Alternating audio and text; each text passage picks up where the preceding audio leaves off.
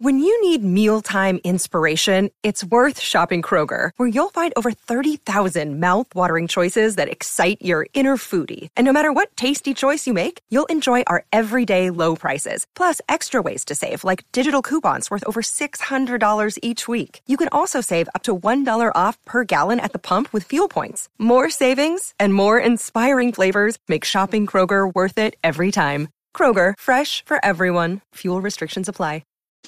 Welcome to Taking Care of Lady Business, where we put the business back in lady business. Hosted by Jennifer Justice, founder and CEO of the Justice Department, a management strategy and law firm that works with female and woke male entrepreneurs, executives, talent, brands, and creatives to build and maximize their wealth, focusing in the areas of tech, consumer product, finance, media, entertainment, and fashion. Jennifer interviews entrepreneurial women who have done it all, who will be sharing their secrets on all things business, especially as a woman. These highly successful women will share strategies and insights, including what not to do and what it takes to win. And now, here's your host, Jennifer Justice. Hi, everyone. Welcome to this episode of Taking Care of Lady Business, where we're putting the business back into the lady business. Today, we have the very special Kelly Cutrone. Look, she's already laughing. Okay. She's the founder and CEO of People's Revolution. I think everyone here knows her. And now we get to hear from her in person and live, unedited, unabridged. Yeah, raw. Hi, Kelly. Vegan raw. That's raw. What's up, Jennifer Justice? Love and respect. How are Excited you? to see you today. I'm excited to see you too. I'm excited to see you on this video screen. So for the two people who do not know who you are, why don't we go and you can explain who you are and what you do. Well, my name's Kelly Cutrone, and I'm the CEO, Chief Euphoria Officer, of People's Revolution. And it's a branding and communications and development firm. We work a little different than most PR companies in the sense that we really start at the beginning of the brand, and then we like to infuse it with story and design. And we help people tell their stories, and we help them slightly rebuild the story before we put it out onto the street. So I do that. And then I was on TV for 10 years. I was on a bunch of shows, The City, The Hills. I was a judge on Top Model for 5 years, or 18 to 22. And then I wrote a New York Times bestselling book called If You Have to Cry, Go Outside, and Other Things Your Mother Never Told You. But most importantly, I'm just a girl from the middle of nowhere, stuck in a really big, badass world, and have gone a little further down the line. So love to talk to younger women or women in general about what's going on and trying to keep it real, so people don't think that they're failing. You know, I think that so many people have these stories and like these Instagrams, like I'm in Capri and like, all this stuff. And then people are like, fuck me, I can't even like make my payroll this week, So I'm kind of that person. I'm like the kind of Wednesday Addams of optimism, if you will. The Wednesday Addams of optimism, meaning like, you keep it real. It's not like all Instagram and stars and all this. I mean, you were on TV for 10 years and you wrote a best-selling book, Two. The only problem is the second best-selling book came out after the day after Osama bin Laden was killed. So that was kind of bad. Trying hard to get attention. And then 3 days later, Arnold Schwarzenegger came out and said that he had a child with his maid. So yeah. Not the best time to release a book. Well, if anybody understands press and headlines, it's you, right? To get them. I knew I was fucked as soon as Osama bin Laden got killed. I couldn't have anticipated I was going to be like doubly fucked when Arnold Schwarzenegger stepped out. And also that was when Dominique Strauss-Kahn was accused of raping that maid, remember? Yes. That was all the same week, if you all want to know. That's a big press week. So let's go back a little bit about like your storytelling and what you do. Like, what does that mean exactly for people who are listening and would potentially want to hire you?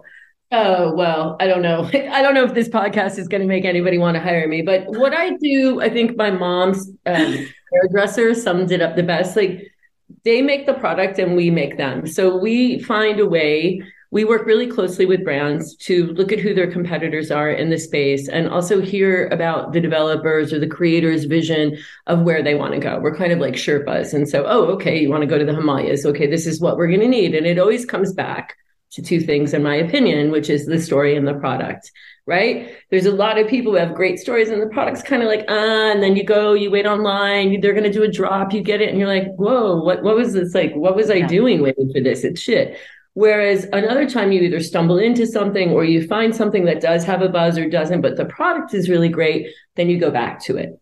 Right. So we take the development of the product and we really look at that very, very closely and honestly, where a lot of PR agencies would be like, oh, this is so great. And then they'll hold your collection or they'll hold your goods for 6 months and then they'll come back to you and they'll be like, it didn't do so well at the press. And, they're just collecting the retainer. We like to make sure that brand that we're working with, it has the components that it needs to get to where the founders or the owners want it to go. And that takes a very long time to be able to have that type of confidence and that sense of leadership in your own voice as an owner, to let people know. So we get into the brand and we really look at it and then we hyper engineer it with the things that we know it's going to need to the best of the ability of the client, finances, vision, creativity to kind of conjure and create that up into what it needs to be to get to where it wants to go. And then we build that way. And then we attach the story to it. And the story usually comes down to the authentic moment that this person decided to do that. Like, why did you make this brand, Jeremy Scott? Like, what is it about? How are Vivienne Westwood? Like, where did this all start? Like with Vivienne, somebody who I worked with for like 13, 15 years, her whole thing is about activism. It's always been about freedom of expression and activism. And then she kind of tells that story through the lens of pirates and wenches. Right. So once you understand that, this is really the heartbeat of that brand, then it's very easy to think about, well, what press is going to be right for that? ID, British Vogue, Italian Vogue, more than American Vogue. Yeah. What celebrities are going to be right for that? Like back in the day, Rose McGowan versus more like a Natalie Portman, who might be more classic, or someone a little edgier and who's going to be able to take that Boy George, Sex Pistols, blah, blah, blah. What are the different activation points and how are we going to bring attention? And also, it's really important that the brands need to understand just because something's trending doesn't mean they have to do that. Like with Vivienne, she stays really on point. Yeah. And then every 5 or 7 years, it's like corsets are in or pirate boots are in or wallpaper. This actually is Vivienne Westwood wallpaper behind me. Gorgeous. Wallpaper print, very nice. Yes. Wallpaper print t-shirts, whatever. So she has those components like within her own brand. So she'll catch a trend wave every 2 or 3 years. And that's cool for a brand like her. It's actually a very small company, whereas a company me has to kind of go about things in a different way. Or Valentino, like they've hired me in the past to like make things cool, but they want to be cool, but only so cool. They don't want to be like raver ketamine cool.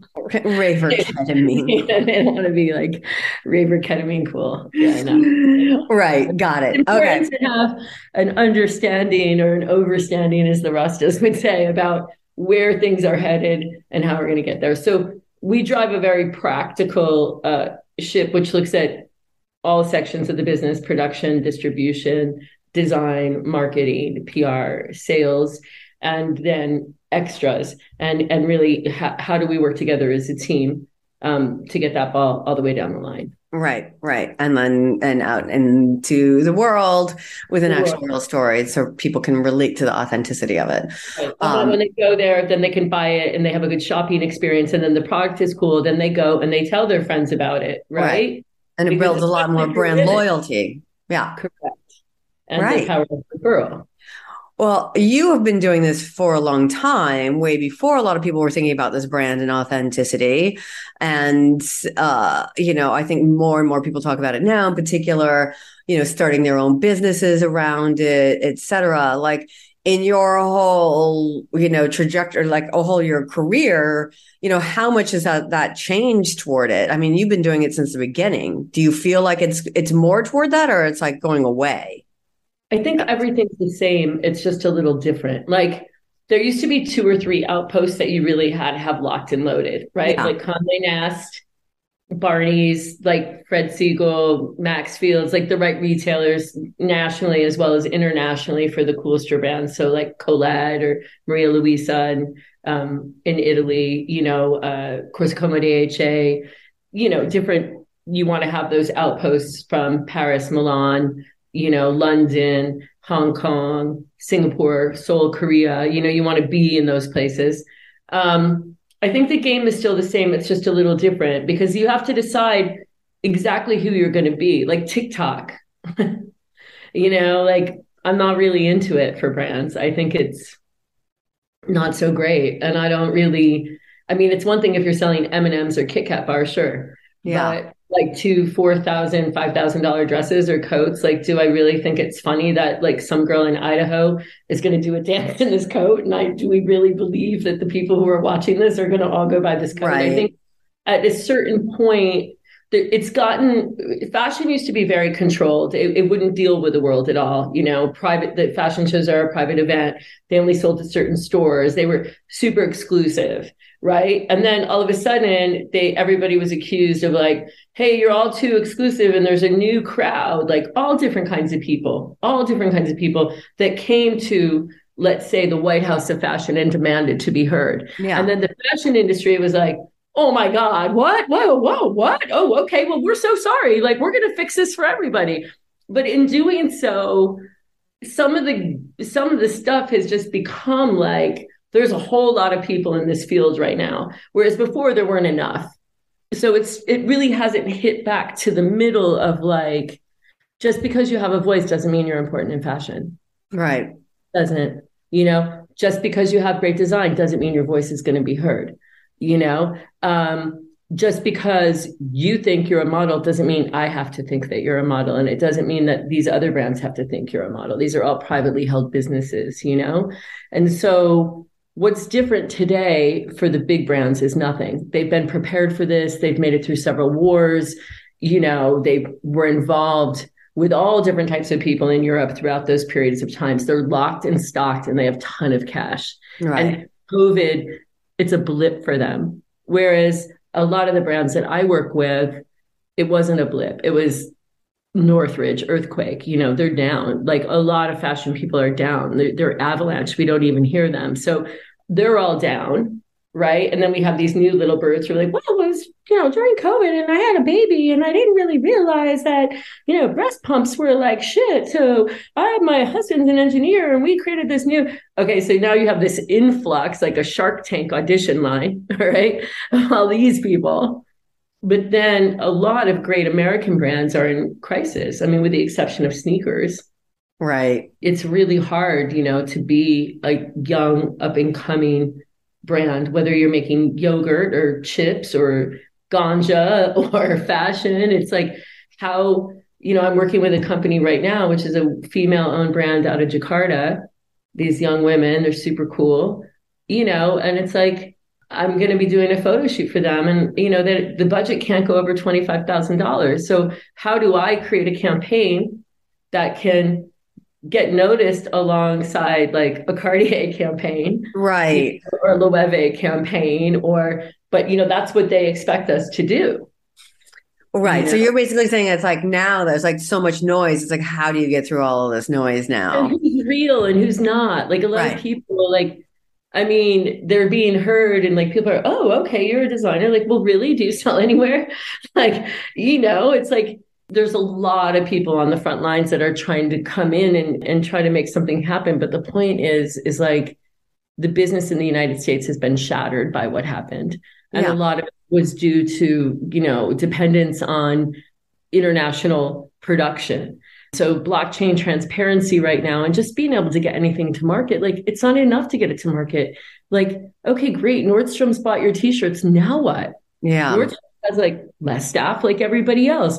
There's so many brands that are on that floor. They're in real estate deals with them. And you've got what, 6 or 8 bras or 6 or 8 silhouettes. And, you're just going to sit on a floor. How's your sell-through going to happen if no one's going to these stores? Right. So this is where you come in. You're talking about, you have to have that authenticity and you have to have that story and it's got to resonate with somebody more than just like, I need a t-shirt. Yeah. And it has to not only resonate, but they have to come get the t-shirt and then they have to come back and get it again. Because that first time that you sell them something, you have to subtract about $32, right, from the sale, because that's what your cost of acquisition is going to be to get that customer, especially if you're doing it digitally. Right. So if they don't come back, you might as well just give them the shirt. So true. Right. Because I mean, think about it. It's crazy. It's here, give it away. Hope that you buy the second one. Yeah. I have some friends, they just sold to the Container Store, their brand, Levant Collective. And I told them, what everybody should be doing is saying, like, please don't buy it on our website, even though you're going to make less on your margins, because there's less on your margins from wholesale than there is the consumer. But you're in the Container Store. I hope there's like 10,000 people that are lined up to go into these different shops to push that sell through. Right. It's a whole system. It's not enough. Like Michel Gaubert, the great music guy in the fashion world, once told me, you can't take glory to the bank. There's so many people, that are very well known, that seem very, very successful, that don't have a good P&L. Yeah, very true.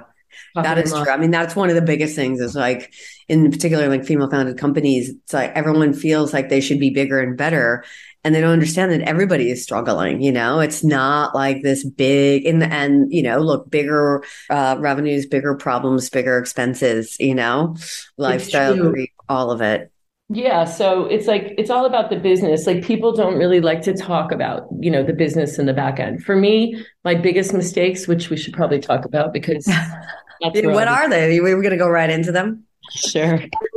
No, but like my biggest mistakes in business is people think I'm a great businesswoman. I'm actually not. Right. I'm not. And I'm better than I was when I started. But, there was a time when, People's Revolution was, it was early days. It was doing a couple $1 million a year. And we would go to our meeting with our business managers, who were white, straight men that we hired to make sure that we weren't going to make mistakes as girls. And they like totally fucked us over. But anyway, back in the day, like when we were first there, I couldn't even read like a P&L, like an APAR. I didn't know what it meant. And so I'd be in this meeting as the founder of a company that was making $2 million a year in my 30s. And I would be like, excuse me, what is this 30, 60, 90 thing? Right. And like, I had a business partner who was a woman named Jennifer Gross Koenig, and she could understand that where she came from. She had a marketing background. She had worked in-house corporate, and she'd get really frustrated with me. And she'd be like, duh, it's like how much money we owe, accounts payable. That's what we owe, AP. Accounts receivable is who owes us. And then the 30, 60, 90 is how long we've either owed those people money or they've owed us money. Like, what don't you understand? But that like took me, with my mind, like 9 months to really be able to understand, look at that chart, not be afraid of it, learn how to ask questions about it. And, that type of stuff, like HR, like getting a lawyer, which you are a lawyer, and the importance of this, like employee agreements, really understanding, especially now, I mean, for me, I don't like to carry staff anymore. I'm not into it. Yeah. No, I understand that. Yeah. I don't like to carry big overhead anymore, and I don't like to carry a lot of staff. I like to 1099 people and use outside vendors and do it on a project basis. Yeah. It's much easier. It's much clearer. It's much cleaner, and it's definitely more affordable, and it definitely decreases issues, from a labor perspective. So for example, most people think, oh, you pay somebody a salary of $100,000 a year, and that's okay, that they can work 65 hours a week. Well, guess what? Wrong. And most people don't know that. They pay salary because they think they're going to get those extra hours out of it. Yeah. And then the employee also doesn't necessarily know that, but some of them do. And they're just sitting there waiting for you to do them. And now all of a sudden you owe them time and a half plus legal fees, right? Yeah. And you're headed to court. Right. So all of that stuff, that is the real part of owning a business to me. The rest is the fun. I mean, not fun all the time. Right. But that's the ugly little stuff in the corner that if there isn't complete and utter clarity, understanding, knowledge, and precision in a metronome, very ordered, regular way on that back end, it's going to become imbalanced. Yeah. And it's going to bite you in the ass. And I have been bitten so many times because the only way I know this stuff is because I've made so many mistakes around it. I mean, thank you so much for sharing that, because that, of course, is like not what everybody wants to say. You know what I mean? And that's just it. It's like I've seen emails, when I've been on like Hey Mama or something, where people are like, does anybody have a form for a co-founder? It's like, no. You're getting married. This is not a form you fill out. You guys have to have somebody negotiating this. People are like, oh, I don't have any money. I'll just hire interns.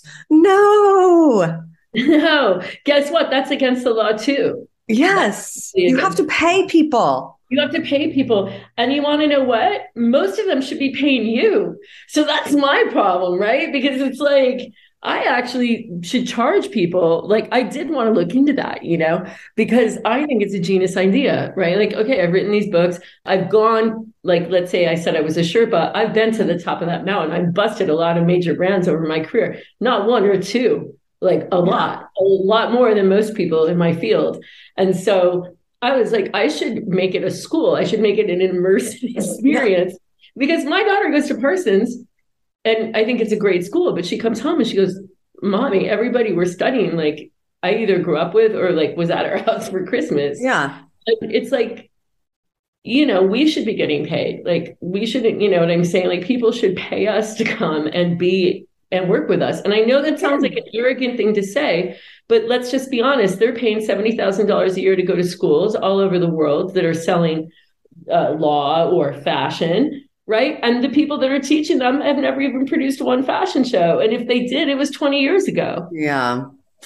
No, it's true. Look, you can. I highly support the Kelly Cutrone School of YZ, including all the things you learned to do and all the things you learned not to do, which is just as important.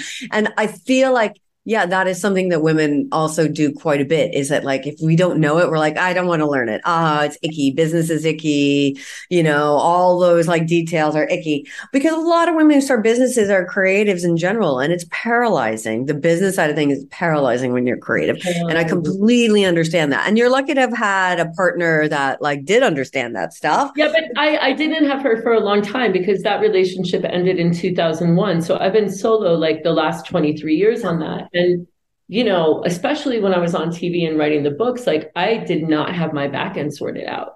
Yeah. It was there. I trusted everybody. Like, why wouldn't I trust them? They're taking 5% of my income. And, I didn't know anything.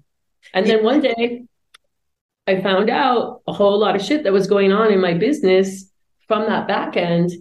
And there is no reason except that it was my fault that it happened, because I was not engaging in checks and balances.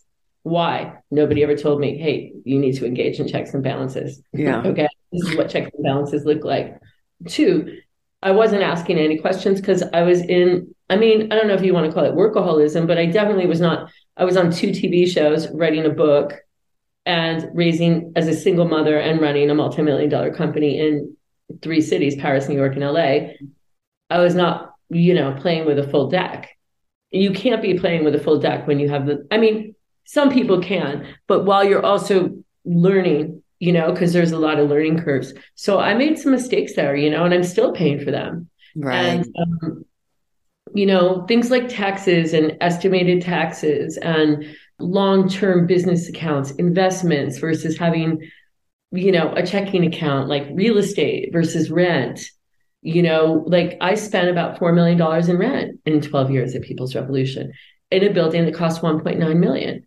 Right. So how did I not know how to figure that out? So these are the things that like, I think for everybody, but especially for me, and I know you have this in common, like I come from the middle of nowhere. Like my parents barely graduated high school. Yeah.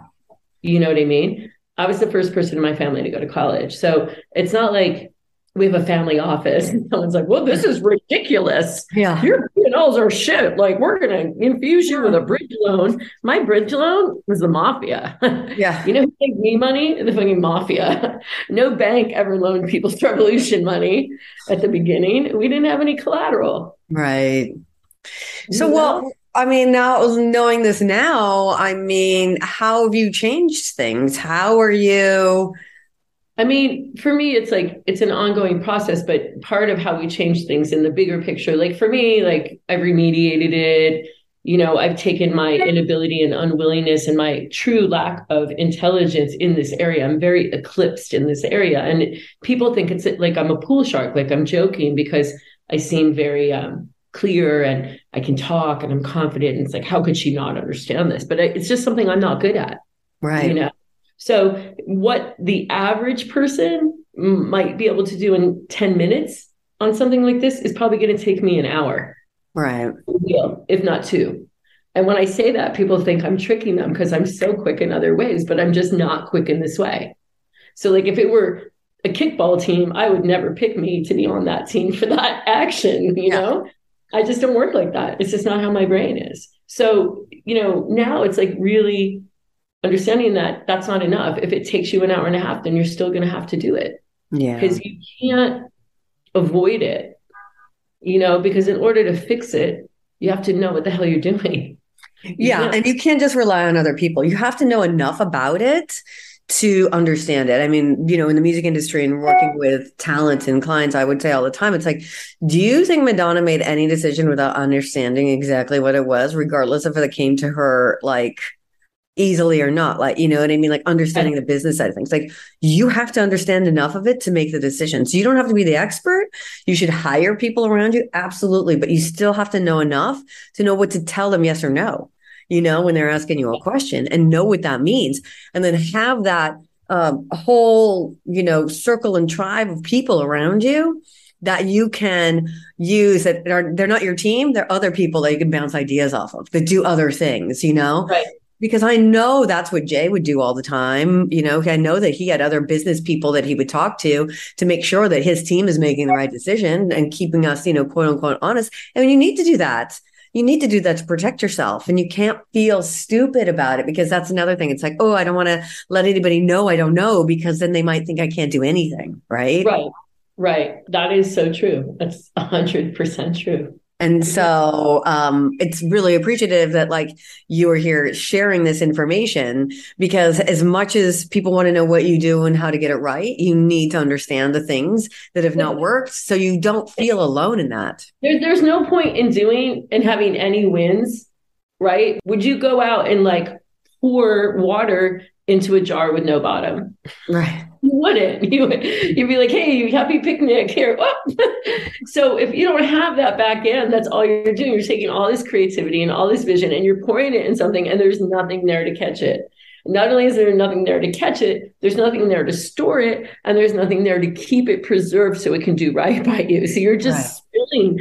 And that is what happens to people that have, like, let's say, a lot of energy, and entrepreneurs as a rule. I mean, I personally, as an entrepreneur, have met a lot of great, great, great entrepreneurs, people like Jeffrey Hollander and Walt Breeze and like Serena Reese, who we're going to meet later today, who did Agent Provocateur. They have one thing in common. They don't give a fuck, right? More than one thing. They don't give a fuck. They don't really read algorithms or R&D. They don't care about research and development or, what's really it's instinctual. And they have an unlimited amount of energy. Yeah, right. They're like beasts. Like they can go, it's like where the wild things are. They can go like all night and they can run that ball all the way down the field. What happens is that you're spilling CO2, right? And that CO2 in this case is the back end. Right. So if people are watching this and they feel like, hey, I'm kind of like her, like I'm that person, my message is like, okay, great, good luck, have fun, and good luck. But also, please, please, please get a lawyer. Understand what your rights are as an employer. Understand what your employees' rights are. And don't think because they believe in you or that they're all great, that they're your friends. They're not. Your employees are not your friends. Okay? They're your employees.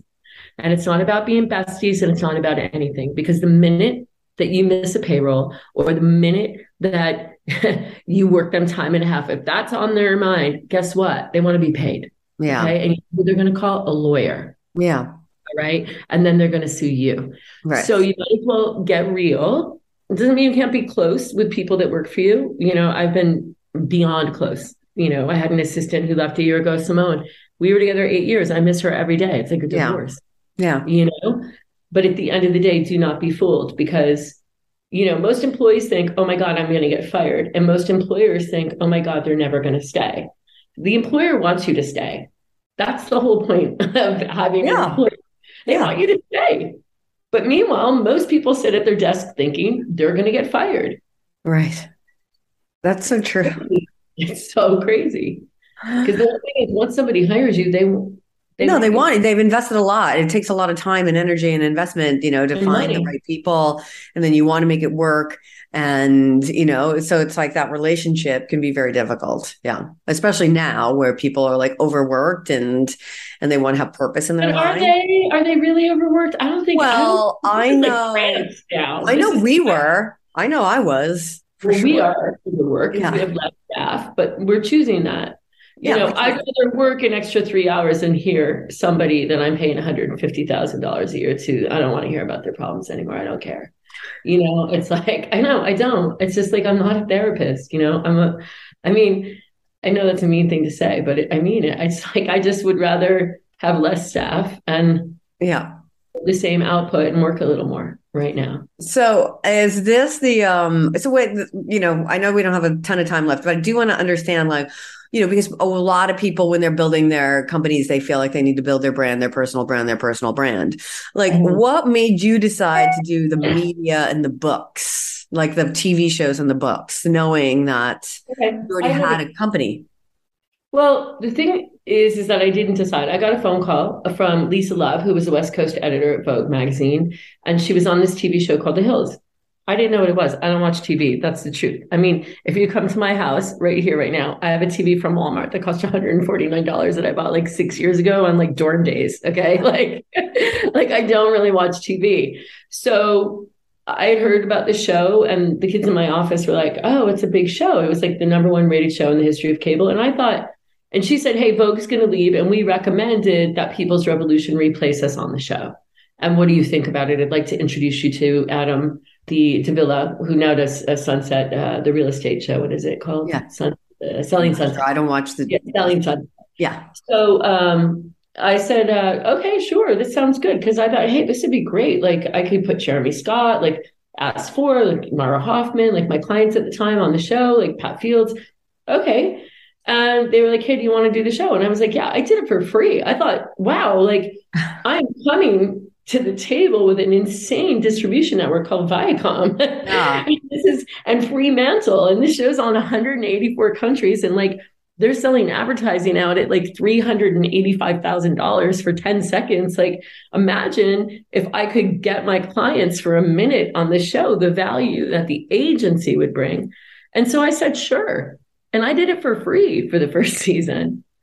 And then I realized like I hadn't really ever done any press on myself. Like I was like the go-to badass girl in New York at the time. Like CNN, like for Fashion Week, they'd be like, oh, get her because she always says fucking crazy shit. And like she's cool and she wears no makeup and she's scary. She's like Cruella. Yeah. And so like I was already kind of peaking, but more within the industry and then through the media. When this happened, it was a whole thing, like, because I was very polarizing. So half the audience was like loving me and the other half were like totally hating me. And the haters thought that like they were going to get me fired, but actually they just helped me make so much more money. Right. So when I realized that TV gold, the definition of TV gold is somebody who has a nice following, and also the antagonists who really don't like you. Yeah. That's where you can really like command big dollar as a cast member. And so as everything started to move along, I was able to make a tremendous amount of money, like millions of dollars as a result of being on that show. And that was really cool. It worked against me too, because then people were like, oh, look at her. She's such a self-promoter, she only really walks on the backs of her clients. That's her ladder to her own success. Like, all of that. And there's a lot of different ways to do PR, but the truth of the matter is that it's about storytelling and it's about communicating, right? And so pop culture for me was a great way to talk to young women and to like disenfranchised kids, like gay kids who were growing up with like, Mormon sheriff parents who, were like, I'm gay and I want to move to New York and work in fashion. And they're like, okay, boom, boom, boom. Yeah. Like we're going to beat you and you're nothing. And you're going to work as an electrician in Provo, Utah, or whatever the fuck, so when I got out there, the thing that was cool was I realized that, like me or not, it's very, very rare to see women on TV, right? Who aren't pulling out each other's hair extensions and blackout drunk and doing crazy shit or in their underwear, who are just calling the shots. Yeah. Mm-hmm. And I knew I was a shot caller, but I didn't really realize that at that level, what a shot caller I was. And then I realized that my ability to be a shot caller was also stimulating other women and gay kids specifically. That's my market, the LGBTQ and young women. That was like a thing to them, and I opened this curtain that was being held like super iron, like by Anna. But, to her credit, she also opened it because she put Teen Vogue on that. Like, she knew what was up and she wasn't really in a position to do it. Because, you saw what happened, like, from the time Teen Vogue, because she started Teen Vogue because she knew that, right? So they were firing everybody else at Condé Nast and those publication, Men's Vogues, everything. But Teen Vogue was able to stay because she knew that was her Victoria's Secret pink, right? That was her DKNY. That was her feeder market. Like, get them when they're 20, right? And keep them till they're 60. So the whole thing with the TV and all of that, I think it really allowed a lot of kids to go like, oh, I want to be in PR. I want to be in fashion. They didn't know how to get into fashion before that. Yeah. They really did because they weren't rich. Fashion was a rich kid's game. It was like true. Oh, I'm at a gallery. I'm a fashion editor. Yeah. It wasn't until the Hills that all of a sudden, like, people in the middle of Wisconsin were like, oh, I want to go there. Yeah. Which is because when I was 13 or whatever, MTV came on air. And that's what changed my life. And so it was really weird because I saw MTV when I was like 13. Joe Morris was our cable guy who played for the Buffalo Bills or whatever. And he brought MTV to my house, and Video Killed the Radio Star. And I saw MTV and I was like, that's where I want to live. I want to live in MTV. And I moved to New York as a nurse and I wanted to be an MTV VJ. Right. Which was crazy because, like, God heard my prayer, but I just wasn't supposed to be as a publicist on the Hills, but whatever. I still ended up on MTV. And, that was a good thing, like I said, for me, but I think it was really good. I meet so many young people that are like, wow, you changed my life. I saw you on TV and I was like, that's what I want to do. And now I'm here. And now I'm like the head of, I just met a girl the other day. She works for, WGSN. She's like, you know what? I saw you on TV, blah, blah, blah. Like some of my interns now, like they run Chanel, Tracy Romulus, like she's running game with Kim Kardashian. Like she's all about the beauty brand there. Yeah. She was working at Vivienne Westwood for $10 an hour as a retail clerk. Her mom was a Vietnamese refugee. Amazing. And now look at her. Like, super important for women to see. Like if you can see it, you can be it, And so it's like, so it did something for you in building a brand somewhat, but more so, allowing others I took a lot of hits for being on TV because people thought I wasn't taking my profession seriously, but they're wrong. I mean, PR is not something that should be, it shouldn't have lanes. People have to, there are very somber PR people. There are all different types of PR people. But I think that if you want to be a game changer, you got to change the game. And it's not easy. People who change the game they're treated badly. Yeah, that's so true. Because you're not doing it like everybody else, right? Stay in your lane, little girl. Stop it. Yeah. Oh my God, amazing. Such good advice and so much to pull from for here. I know you got to get going. I only have one more question, which I ask everybody, and that is, what is the worst advice you've ever received? The worst advice I've ever received, don't rock the boat. Well, yeah. Right. Basically everything that you did the exact opposite.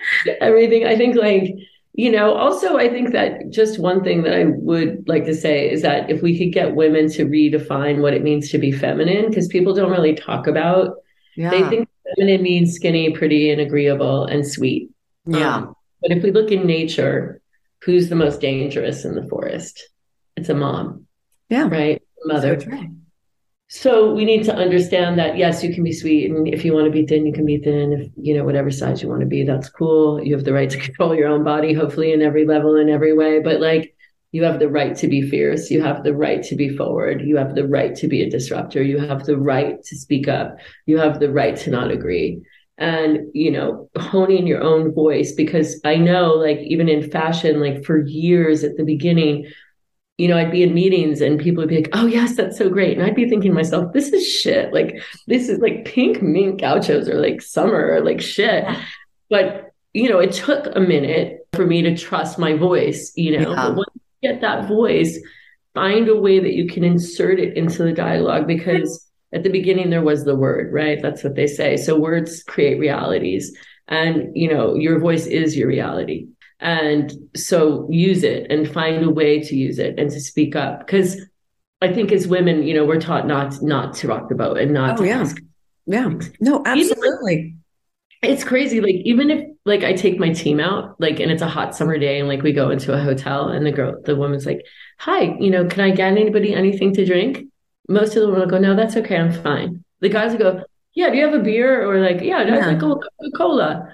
And then I'd be like, are you sure you don't want anything? No, it's okay. And then I'll be like, I bet you do. Like, do you want something? And then like, okay, I'll have. And it's like 3 times just for somebody to think enough of themselves to order a beverage. Yeah.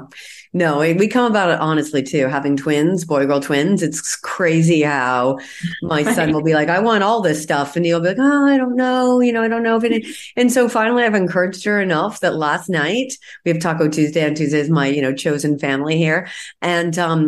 And she was putting together a Christmas list, and she's like, well, who's coming tonight? And I told her everybody, and she made individual things for everybody of her Christmas list of what she wanted.